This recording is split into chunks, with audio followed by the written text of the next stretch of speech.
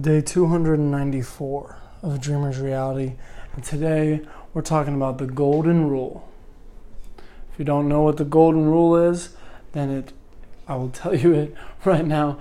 It is treat others how you would want to be treated. It's that simple. It's the Golden Rule.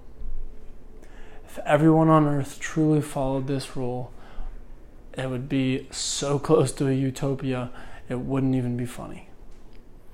But if you follow the Golden Rule, you can spread it. You can start to make the difference. You can start to be the change. We talked about a long time ago being like dynamite, right?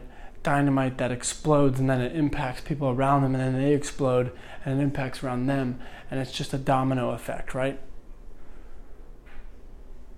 Be the change you want to see in the world. Okay? You have to realize that this Golden Rule can do so much for you. This Golden Rule can change your life. This Golden Rule can change the world. Don't take this podcast lightly.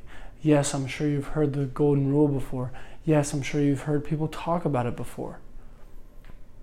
But don't take it lightly just because it's common.